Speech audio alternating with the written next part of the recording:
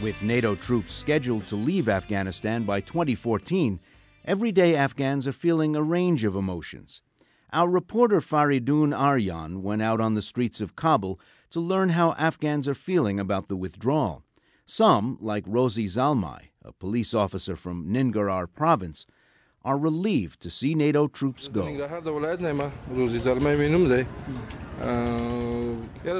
I think it is not possible for NATO to stay for a long time in Afghanistan. They are involved in night raids on the wrong targets.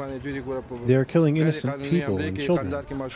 They are targeting people on the basis of false reports and information.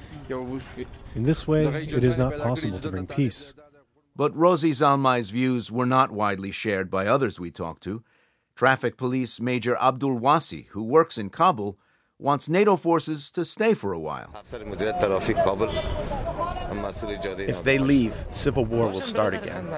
We are happy because people are living now in prosperity and justice. So if they leave, the poor people of Afghanistan will be killed and destroyed.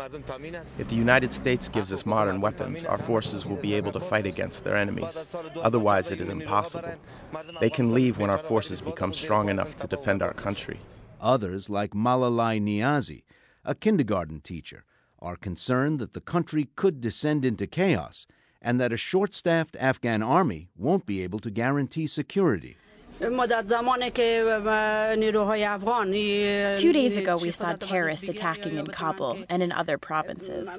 So we're not sure they're able to keep security, and there's the possibility that things could get more tense. It's possible for Afghan forces to take over when they have enough modern weapons, good food to eat, everything that an army needs. Otherwise, they can do nothing. NATO must leave when they can be sure of security. Mohammed Khalil, a soldier at Kapisa Police Headquarters, says French troops left his area prematurely. From my point of view, if they stay, it'll be good for Afghanistan because our army, police, and intelligence forces are weak and cannot defend us. When French forces left Kapisa, we had daily casualties. We don't have modern weapons and tanks, so we're not able to face them. That's why I think they must stay. When a terrorist attacks, Afghan forces can hardly fight them. Yet Rosie Zalmai hopes NATO will be able to come to some kind of arrangement with the Taliban. NATO must talk to the Taliban. We were happy in the regime of Taliban and Mujahideen.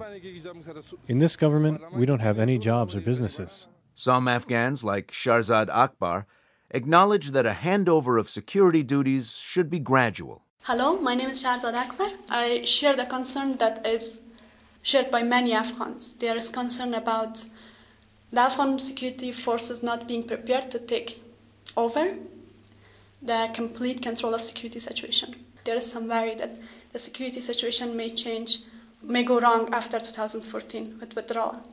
On withdrawal itself, I think it's a necessity. I think if it's phased and if 2014 is kind of a phase that starts serious thinking about transition to Afghan security forces, that's fine. One day we have to take care of our own security by our own. We have to be independent and long-term. But if 2014 means complete withdrawal of support for Afghan security forces, then I think that's cause for concern. I don't think we're prepared to handle that situation. The United States recently signed a strategic partnership agreement to support Afghanistan, likely with both money and troops, for a decade after NATO leaves. The details of the agreement have yet to be worked out, and whether it will satisfy the needs and emotions of everyday Afghans is not yet clear.